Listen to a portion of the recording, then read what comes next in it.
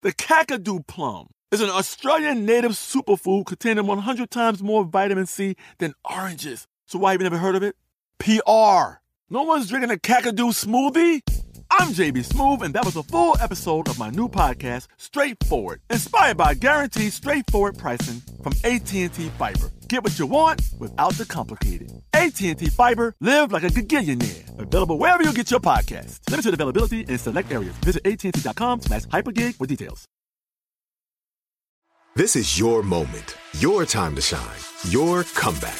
You're ready for the next step in your career, and you want an education employers respect. So you're not just going back to school, you're coming back with Purdue Global. Backed by Purdue University, one of the nation's most respected public universities, Purdue Global is built for people who bring their life experience into the online classroom. Purdue Global, Purdue's online university for working adults. Start your comeback today at purdueglobal.edu. When you buy Kroger brand products, you feel like you're winning. That's because they offer proven quality at lower than low prices. In fact, we guarantee that you and your family will love how Kroger brand products taste, or you get your money back. So next time you're shopping for the family, look for delicious Kroger brand products, because they'll make you all feel like you're winning. Shop now, in-store, or online. Kroger, fresh for everyone.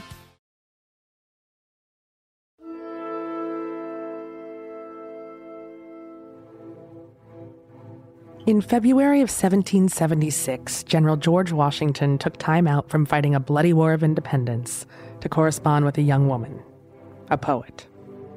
Phillis Wheatley had just written a poem for him. It was titled, "To His Excellency General Washington." In it, she offered him visions of victory and relief from British tyranny. Proceed, great chief, with virtue on thy side. Thy every action let the goddess guide. A crown, a mansion, and a throne that shine, with gold unfading, Washington, be thine. Washington was enchanted and wildly impressed. I shall be happy to see a person so favored by the Muses, and to whom nature has been so liberal and beneficent in her dispensations. I am, with great respect, your obedient, humble servant. Phillis Wheatley was an extraordinary woman. She defied all the odds to become the first African American to publish a book of poetry in America. Her poems were lauded by kings and presidents. She's recognized as the foremother of African American literature. That's Vincent Coretta, author of Phillis Wheatley, Biography of a Genius in Bondage. She published a book when she was at most 20 years old. And she became a transatlantic international figure when she was barely out of her teens, while she was still a slave. I mean, it's really a kind of astounding story of her life, how much she achieved so early. She became an international celebrity. Phillis was a poet, an elegist, and a woman who used her considerable talents to convince the people who owned her to return her freedom to her.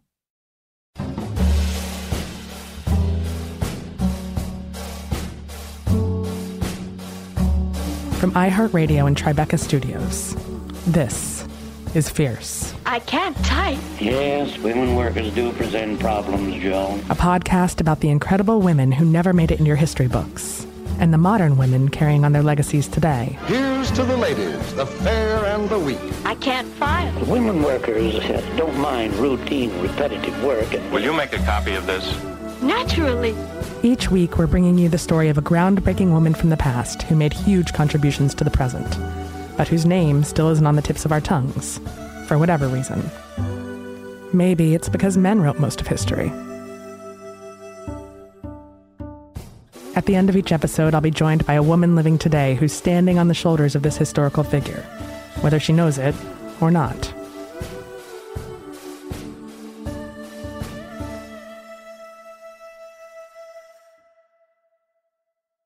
Phillis is better known than a lot of women in this series. She has libraries and schools named after her. And yet, I've met so many men and women in the writing and publishing community who had never heard her name before.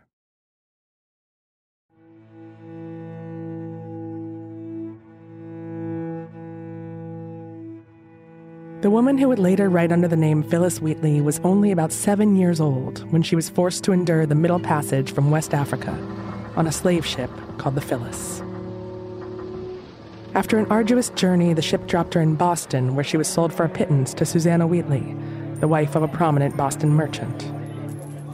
The captain of the ship believed the girl was too sick to survive much longer, and he wanted to recoup at least some of his money for her passage.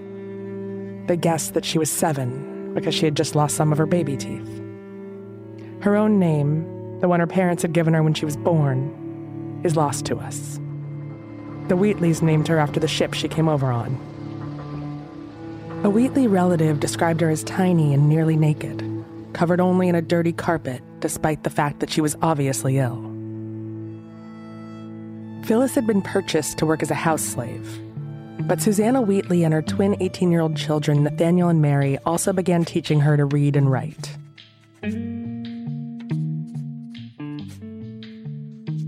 There were about 15,000 people living in Boston at this time. Maybe 1,000 of them were Black. Of those, most were free, but no Black children were known to be enrolled in school. When she quickly took to both reading and writing, they moved on to Latin, Greek, British literature, astronomy, and history. Interestingly, if you compare her writing to that of a number of the white women that she corresponded with, her writing is much better. Despite having begun her English language education significantly later than most children in Boston, and under the extremely traumatic circumstances of slavery, her skills far outstripped those of her peers. So they bought this small child, and she quickly demonstrated that she was a prodigy because within 4 years, she was attempting to write poetry. So they gave her access to an education that was beyond the access to education that most white children in Boston were given. Anyone who spent any amount of time studying this period of American history knows that white slave owners most often prevented slaves from being educated. But we shouldn't assign undue heroism to the Wheatleys. Living in Boston in the mid-1700s, they weren't exactly risking their social standing by doing this, and they didn't face any legal repercussions for it. Actual laws prohibiting slave literacy would become most prominent in the 1800s, after Phyllis's death, and those laws were mostly enacted in the South. Even in the South, it wasn't always illegal to teach people to read. That's Dana Williams, chair of the Department of English and interim dean of the graduate school at Howard University. And you don't have that same kind of difficulty in the North in terms of the uprising and rebellion, in part because plantation labor and the harshness of slavery in the South is different in the North. It can just be de facto understood that this isn't in the interest of slaveholding to teach people to read, because we see the connection between literacy and humanity, literacy and freedom, literacy and property. So although she was encouraged in unprecedented ways, to the Wheatleys, Phyllis was also a curiosity, in some ways a social experiment, and she was not free.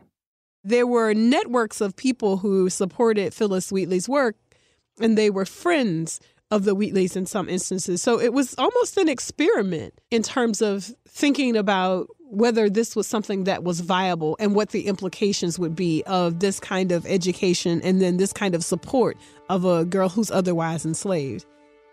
We know that it's not all altruistic because they don't free her immediately, and they own her to begin with. So they aren't, quote unquote, good people. Viewing Phyllis as a commodity, the Wheatleys would likely have made certain calculations as to her worth to them. Wheatley, for most of her adult life, was fairly frail.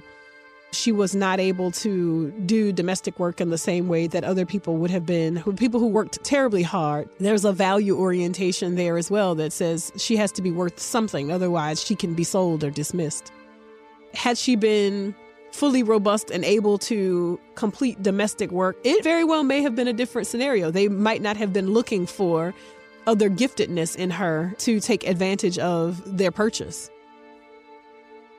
Here's Vincent Coretta again. The better she looked, the better they looked. It was almost as if she was like a luxury good, the kind of equivalent of you buy a BMW and you park it in front of your house so all your neighbors can envy you. In their social circles, it also reflected well on the Wheatleys that the education they were providing was a Christian education. They taught her to read and paraphrase the Bible. She was recognized very quickly as a phenomenon. John Wheatley, Susanna Wheatley's husband, wrote, "Without any assistance from school education, and by only what she was taught in the family, she, in 16 months' time from her arrival, attained the English language. She has a great inclination to learn the Latin tongue and has made some progress in it." She wrote her first known poem at 11. When she was about 13, the Newport Mercury newspaper published one of her poems after Susanna Wheatley submitted it to them. The poem described two men nearly shipwrecked in a storm off of Cape Cod. Phyllis had heard the story when the men came to dinner at the Wheatleys' house. Suppose the groundless gulf had snatched away hussy and coffin to the raging sea. Where would they go? Where would be their abode? With the supreme and independent God? Or made their beds down in the shades below, where neither pleasure nor content can flow? That's an actress reading Phyllis Wheatley's words. The sources for her quotes throughout the episode are from her book Poems on Various Subjects Religious and Moral, published in 1773, and also from various periodicals which published her poems and letters during her life. So that poem didn't get much attention. It was a local publication. She never republished it. Still, the publication of that poem made Phyllis among the first published African Americans in America. 3 years later, at age 17, Phyllis wrote a poem about the Boston Massacre and an elegy to a man named George Whitefield. He was an incredibly popular evangelical preacher and the chaplain to the Countess of Huntingdon in England. He leaves this earth for heaven's unmeasured height, and worlds unknown receive him from our sight. There, Whitefield wings, with rapid course his way, and sails to Zion through vast seas of day. That poem caught on like wildfire and was published all over the country, in Boston, Newport, and Philadelphia. It was published in London the next year, giving Phyllis a kind of fame on both sides of the ocean. Which was the equivalent of saying, well, you've gone from publishing in Indianapolis to publishing in New York City. London is where you wanted to publish. The academic and biographer Henry Louis Gates said it made her the Toni Morrison of her time. It was then that the Countess of Huntingdon became interested in Wheatley. The Countess sent a couple of ministers to interview Phyllis. One of them gave her a writing assignment to see if she could actually write poetry. Phyllis astonished the minister by writing the poem right in front of him. He wrote to the Countess that he was amazed by this young girl. And remember, she's an enslaved teenager at this point. He said, she's the real deal. And this ultimately, eventually led to the Countess of Huntingdon being the patroness of Wheatley's first, only published book in 1773 that came out in London and was dedicated to the Countess of Huntingdon. An engraving of Phyllis appeared in the opening pages. The book, Poems on Various Subjects Religious and Moral, was the first book of poetry published in the English language by a person of African descent. Henry Louis Gates said the publication was greeted with something akin to the shock of cloning a sheep. The book's publisher, Archibald Bell, put it this way. The book displays perhaps one of the greatest instances of pure unassisted genius that the world has ever produced. The author is a native of Africa and left not the dark part of the habitable system until she was 8 years old. Voltaire writes about her as proof that people of African descent are capable of writing literature, whereas some people had denied that that was a possibility. Her book was reviewed fairly widely in England, especially in London, and most of the reviews were positive, though some were kind of begrudgingly so. Phyllis was celebrated for her mastery of the English language. But academics now believe her gift for language would have been well established before she was forced to leave her home, before she'd ever even heard a word of the English language. What we have to keep in mind is, based on where we think that Wheatley was taken from, she would have been fluent minimally in Wolof and in Arabic and would have been able to move between languages fairly easily. So her command of language would not have been anything unusual. You have a number of literate enslaved people who are writing, but not in English, but in Arabic. We see so little of that in 19th century literature, in part because people in the Americas were not familiar with Arabic. There are some conversations about Wheatley being seen very early on with charcoal making marks, and some scholars speculate that she was trying to write Arabic, but the Wheatleys, unable to recognize it, saw it just as markings. I think her gift of language is what makes it possible for her to pick up English and pick up Latin and integrate all of these different things into something that is palatable for the people who are consuming her work. Time for a quick break. When we come back, we'll follow Phyllis on her life-altering trip to London. Today I'm going to give you some straightforward advice on how to deal with naughty kids. How about instead of timeouts, time-ins? Time for you to start paying some bills. I'm JB Smoove, and that was a full episode of my new podcast, Straightforward, inspired by guaranteed straightforward pricing from AT&T Fiber. Get what you want without the complicated. AT&T Fiber, live like a gigillionaire. Available wherever you get your podcasts. Limited availability in select areas. Visit AT&T.com/hypergig for details. This is it. Your moment. This is your time to make your comeback with Purdue Global.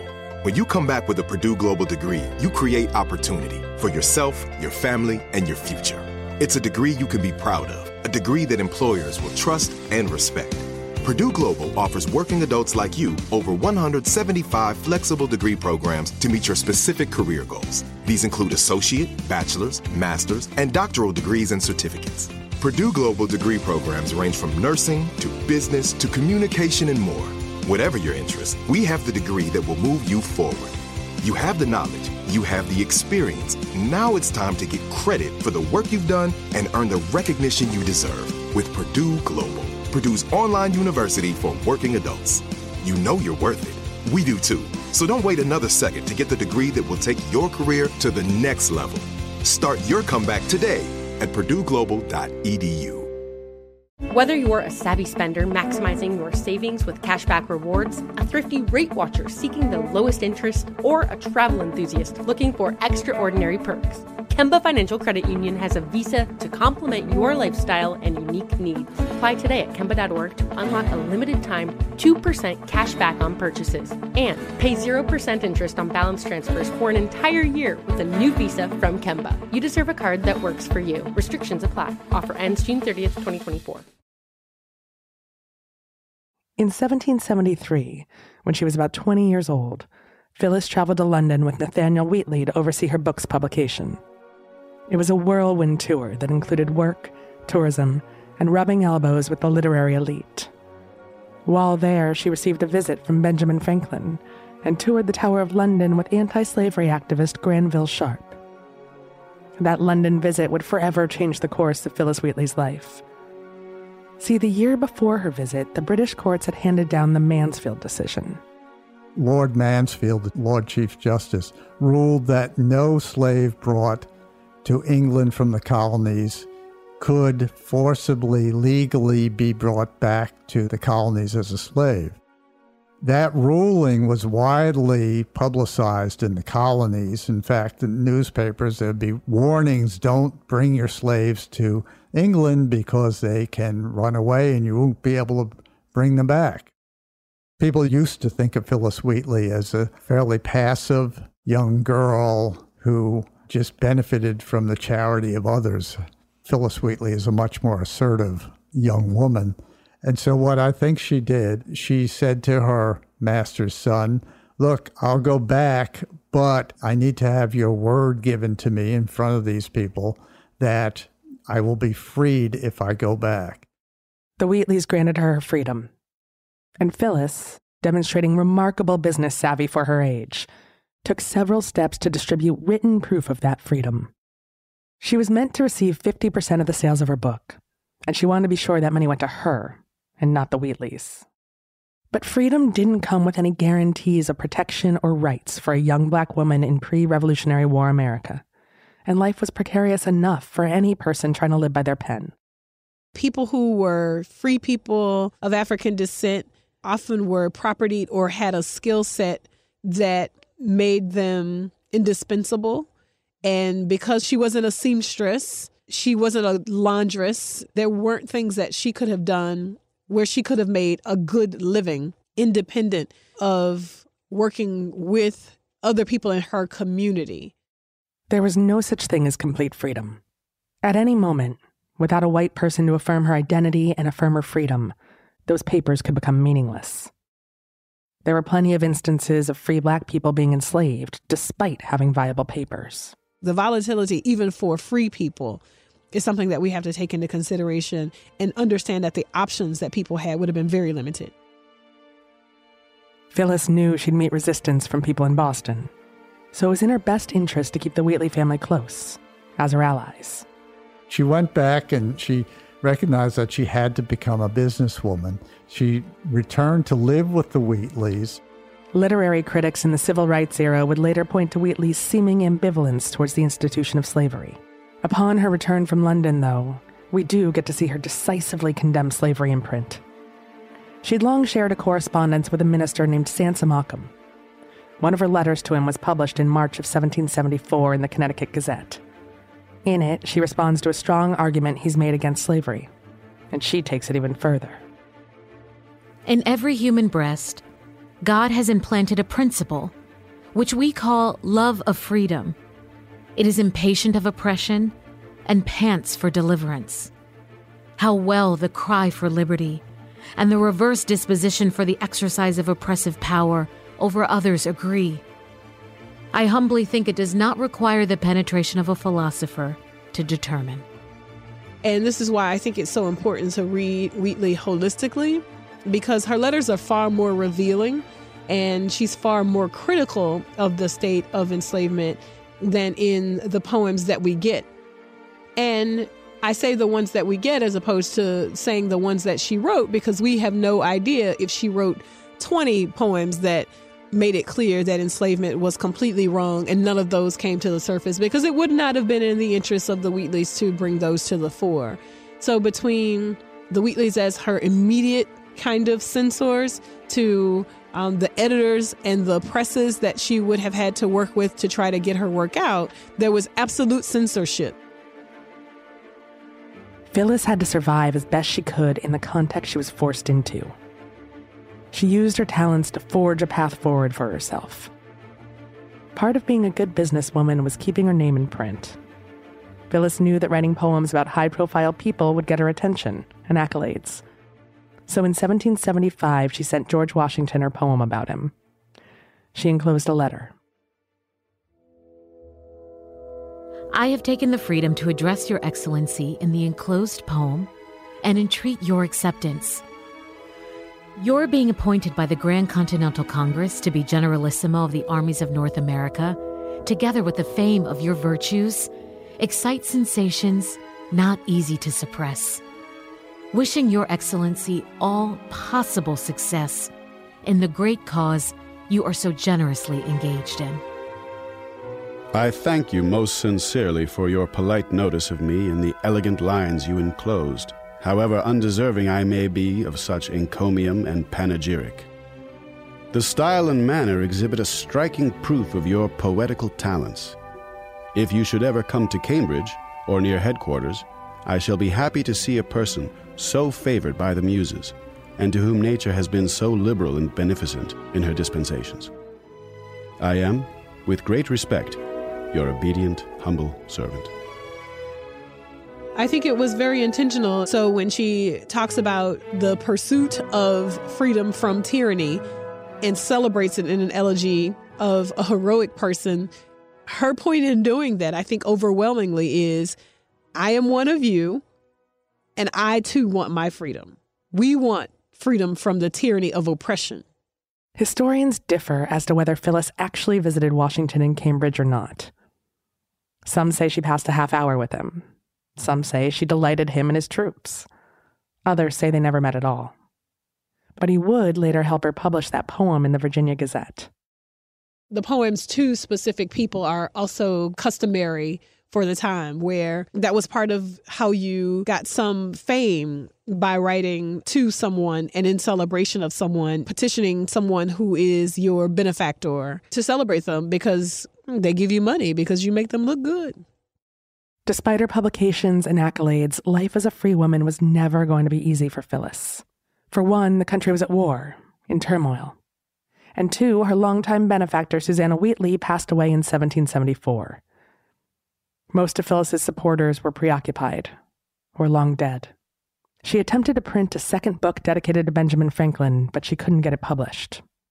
That's probably in part because there was a depression going on. The war was going on. She couldn't publish it in London because of the war. Gates beautifully wrote that Phyllis's freedom enslaved her to a life of hardship. In 1778, when she was about 24, she married John Peters, a free black person like herself and a man of many talents. He worked as a lawyer, a doctor, and a businessman. He seemed to have a finger in just about every pot. And yet, as a black man, he was always on the edges of society, feeding at the crumbs of the business world. He hit bankruptcy more than once. The challenges that we see with her husband and his legal issues, I think, would have everything to do with the time and the space where he wasn't propertied and he didn't have a skill set that was indispensable either. So we see disputes happening that can't be resolved, and where there is some discrimination involved, we imagine. It's just a very difficult time for free people to be independent of the society that they find themselves in. The options just were limited for people of color. There aren't many records of Phyllis from 1780 to 1784. Her husband was in and out of legal trouble and struggling to find work and pay bills as a free black man. Vincent Coretta speculates that the couple may have tried to stay out of the public eye to avoid trouble. In 1784, Phyllis did attempt to publish another volume of poems, but she passed away before she was able to. She probably died of asthma because she says that in previous winters, she mentions in various letters to people, I have my asthmatic condition again. I'm ill again from that. Phyllis died in 1784. She was only about 30 years old. Her book wasn't published in America until 2 years after her death. And it wasn't published until 1786 in Philadelphia. She was only the second American woman after Anne Bradstreet in the 17th century who published a book in America. Then in the 19th century, on both sides of the Atlantic, she was used as an example of the abilities of people of African descent by both people who are in favor of the slave trade or against the slave trade on both sides. One of her most famous and most controversial poems is found in her book Poems on Various Subjects Religious and Moral. It's called On Being Brought from Africa to America. 'Twas mercy brought me from my pagan land, taught my benighted soul to understand that there's a God, that there's a Savior too. Once I redemption neither sought nor knew. Some view our sable race with scornful eye. Their color is a diabolic dye. Remember, Christians, Negroes black as Cain may be refined and join the angelic train. I think a particular kind of reading of that poem makes it clear that it's not as conciliatory and conservative as one might imagine, where she, writes, "'Twas mercy that brought me from my pagan land," which suggests that, she was grateful for being taken from Africa because she was introduced to Christianity. And I think if we read it differently, we see the irony of mercy. If it is mercy that brought her from a pagan land, then how do you explain the violence and the enslavement, which is not characteristic of her land of peace? She probably had different ideas of what pagan meant, particularly in relation to Christianity, which, comes out of paganism. I think we can see that there are at least two meanings happening in that poem. I think she's feeding into that discourse at the time where religious leaders were trying to decide whether or not a person who had been indoctrinated into Christianity should then be freed. It's a real discourse that's happening at the time to say, all right, if a person is baptized and they become Christian, can you continue to enslave them? So I think she's very clearly writing herself into that discourse to say, I see your debates, and the way that you're leaning is Christians or Negroes, quote unquote, black as Cain, from the supposed curse, have access to Christianity too, and as such should be freed. Today I'm going to give you some straightforward advice on how to deal with naughty kids. How about instead of timeouts, time-ins? Time for you to start paying some bills. I'm JB Smoove, and that was a full episode of my new podcast, Straightforward, inspired by guaranteed straightforward pricing from AT&T Fiber. Get what you want without the complicated. AT&T Fiber, live like a gigillionaire. Available wherever you get your podcast. Limited availability in select areas. Visit AT&T.com/hypergig for details. This is it. Your moment. This is your time to make your comeback with Purdue Global. When you come back with a Purdue Global degree, you create opportunity for yourself, your family, and your future. It's a degree you can be proud of, a degree that employers will trust and respect. Purdue Global offers working adults like you over 175 flexible degree programs to meet your specific career goals. These include associate, bachelor's, master's, and doctoral degrees and certificates. Purdue Global degree programs range from nursing to business to communication and more. Whatever your interest, we have the degree that will move you forward. You have the knowledge, you have the experience. Now it's time to get credit for the work you've done and earn the recognition you deserve with Purdue Global, Purdue's online university for working adults. You know you're worth it. We do too. So don't wait another second to get the degree that will take your career to the next level. Start your comeback today at purdueglobal.edu. Whether you're a savvy spender maximizing your savings with cashback rewards, a thrifty rate watcher seeking the lowest interest, or a travel enthusiast looking for extraordinary perks, Kemba Financial Credit Union has a visa to complement your lifestyle and unique needs. Apply today at Kemba.org to unlock a limited time 2% cash back on purchases and pay 0% interest on balance transfers for an entire year with a new visa from Kemba. You deserve a card that works for you. Restrictions apply. Offer ends June 30th, 2024. It's only recently, in the past few decades, that this type of nuanced interpretation of Phyllis's work has gained more recognition and appreciation. In the 20th century, people didn't write as much about her. And then in the 1970s, there was a lot of criticism of her by both white and black literary critics, one of whom accused her of having a white mind, that she wasn't black enough. She wasn't political enough. From the 1980s on, we've become much more sophisticated in the way we're reading her works, and we're much more conscious of the fact that, well, we need to take into consideration when we're reading a particular poem, was it written while she was a slave or after she was free? There are a number of schools named after Phyllis Wheatley in the country, but we can always do more to make her known. Time for a break. When we come back, I sit down with the renowned poet Nikki Giovanni. Ms. Giovanni was kind enough to share her thoughts on Phyllis Wheatley with us and describe her own path to becoming a published poet at an extremely young age. Opinions of Phyllis Wheatley have changed drastically over the years. And even though her work is increasingly recognized, she hasn't always been included in the Western canon of great poets that get taught in schools. The nature of the art world is that you never know how long it's going to take people to understand what great work you did. That's the poet Nikki Giovanni. She's one of America's most celebrated living poets today. 2 centuries after Phyllis made her mark on the world, Nikki Giovanni created her own success by self-publishing her first book of poetry when she was just 24 years old. She sold 100 copies of that book out of the trunk of her car, kickstarting a career that spanned 5 decades. Ms. Giovanni has won the Langston Hughes Medal and the NAACP Image Award. She's also been nominated for a Grammy for her poetry album, the Nikki Giovanni Poetry Collection. We spoke to Ms. Giovanni at Virginia Tech, where she teaches poetry. We talked about how she handles Phyllis Wheatley in the classroom and the complexity involved in referring to Phyllis as a first in the world of poetry. Do you discuss Phyllis Wheatley in your classes? We talk about people like Phyllis Wheatley and the fact that she had a voice and she was determined to use it. That's what's important. Now, Miss Wheatley, of course, was enslaved. She was purchased by somebody. And I think it's important not to be purchased by somebody. Now, Miss Wheatley couldn't help it because that was the age she grew in. But now you have to own yourself. You just have to own yourself. I have a copy of her first edition. I was at an auction. I was able to do it. It's hanging in my house.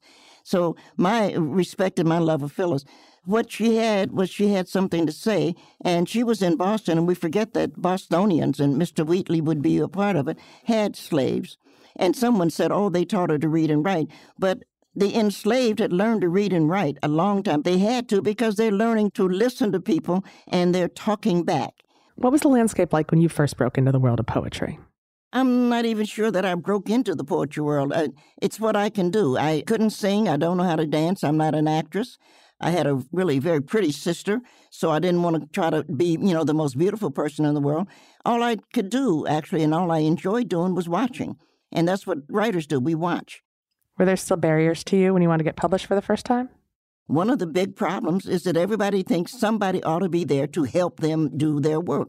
It's not true. It's your work. You get it there, and you take it to the people that you want to hear it. So the main thing that you have to know, especially if you want to be a poet, is that you have to find your audience and let them hear what you're doing. There are no barriers to that. The problem will be, of course, that you're not going to make $1 million, that you're not going to have your private plane to pick you up, you're not going to have your limousine, you're not going to have some big fat guy being your security guard. All of that is crap anyway. How's your own poetry evolved since you first started out? I've been in this business, if you want to call it that, for over 50 years. So I should have grown some, which I hope I did. I think my first book was published when I was 24, 25. And I have a book that will be out in the fall called Make Me Rain.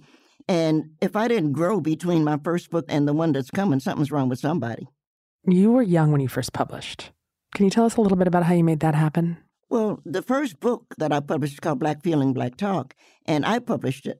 I lived in New York, had a friend in the village. We published it, and I asked him, if I published 100 books, what would it cost me? And he said, I can do 100 books for $100, which to me, I'm a good business person. I'll never be rich because I don't want to be rich, but I could do that division. Oh, that means I can sell a book for $1 a piece, and I'll break even. I had a little Volkswagen. Just put the books in the Volkswagen, and, you go around and you read your poetry, and people like a poem or something, and you can sell anybody anything for $1. If you can't sell something for $1, something wrong with you. William Morrow came to me and said, we'd love to publish your next book. And I said, fine, because I don't want to be in business, really. I wanted to get the work out, but I didn't want to have to spend my time doing that. When you think of Phyllis, do you think of her as someone who paved the way for women poets and poets of color in America? What Miss Wheatley had to hear when she went to the market, she's in Boston. What she had to hear when she went to the market and she heard those black women singing in the market and she heard the stories that they told. And she heard, as we were talking about before, she heard a language that the white people who owned her, if I can use that term, didn't know what they were talking about. Her path was led by some of those old ladies in the market. So we don't know who leads the path. That's why you walk together, children, and don't you get weary. And once we got out of slavery, we could go back to doing what we want to. But you have to remember that the poetry, which is actually the poetry of the world, are the spirituals. The enslaved created the music that is still heard around the world. The New York Times recently did an article on Walt Whitman. And I don't know why they called me because I'm always disappointing those people. And they said, Walt Whitman is our first poet, and we'd like for you to respond. And I did respond. Walt Whitman was not our first poet.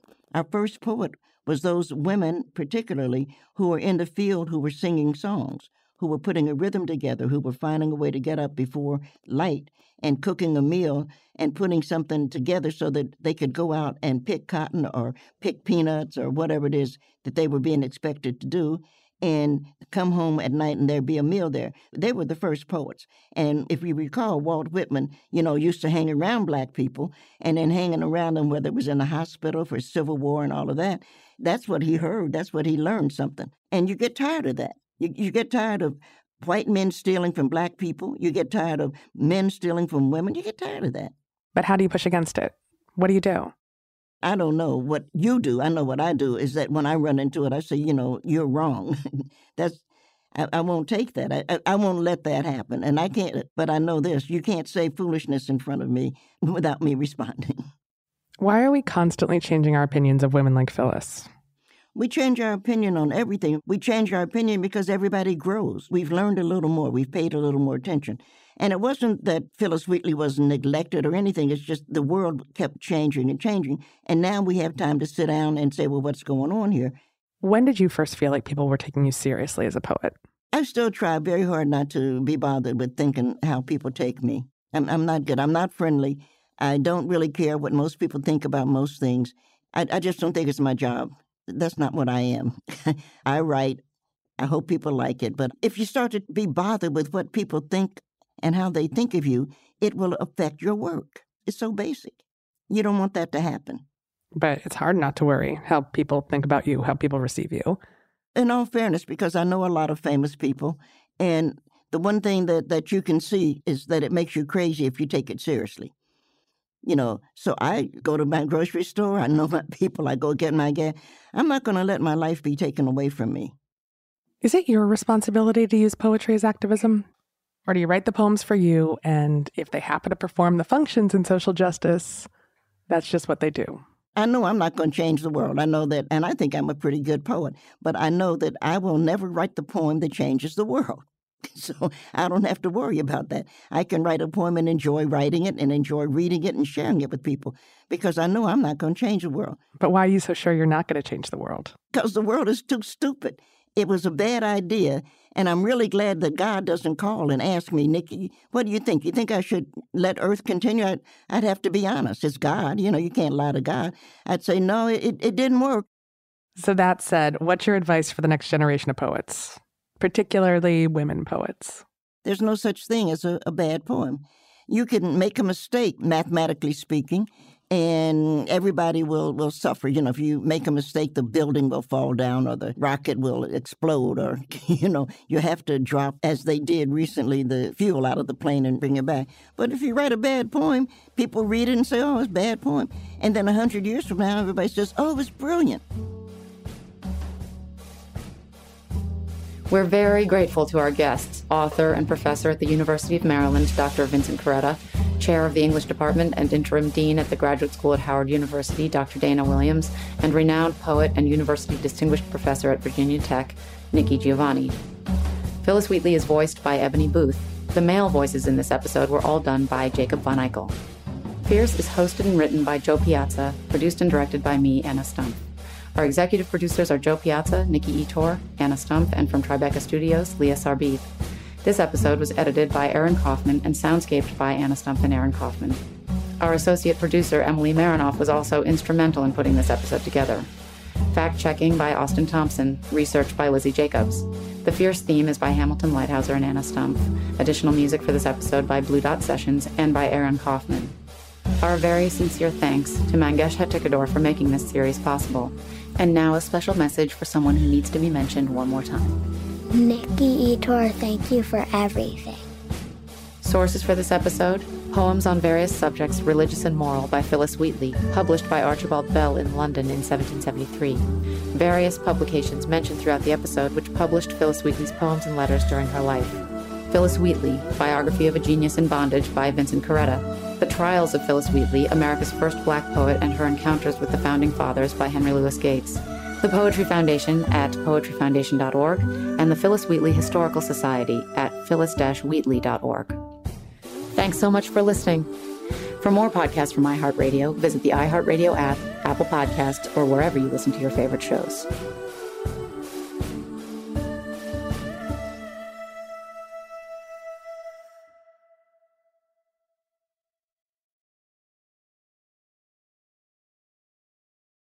Whether you're a savvy spender maximizing your savings with cashback rewards, a thrifty rate watcher seeking the lowest interest, or a travel enthusiast looking for extraordinary perks, Kemba Financial Credit Union has a visa to complement your lifestyle and unique needs. Apply today at Kemba.org to unlock a limited-time 2% cash back on purchases and pay 0% interest on balance transfers for an entire year with a new visa from Kemba. You deserve a card that works for you. Restrictions apply. Offer ends June 30th, 2024. This is Malcolm Gladwell from Revisionist History. eBay Motors is here for the ride. With some elbow grease, fresh installs, and a whole lot of love, you transformed 100,000 miles and a body full of rust into a drive that's all your own. Brake kits, LED headlights, whatever you need, eBay Motors has it. And with eBay Guaranteed Fit, it's guaranteed to fit your ride the first time, every time, or your money back. Plus, at these prices, you're burning rubber, not cash. Keep your ride or die alive at ebaymotors.com. Eligible items only. Exclusions apply. Are you still searching for your perfect place to call home? Well, now is the time to buy at Fisher Homes. If you're looking to move in before the end of 2024, May could be your last opportunity to start building your dream home and close before the year's end. If you're hoping to move in even sooner, Fisher Homes also has homes that are move-in ready and waiting for you, where you can start enjoying the benefits of homeownership even faster. Schedule your personal tour with a new home advisor today at FisherHomes.com and make this spring the season you find your perfect home sweet home.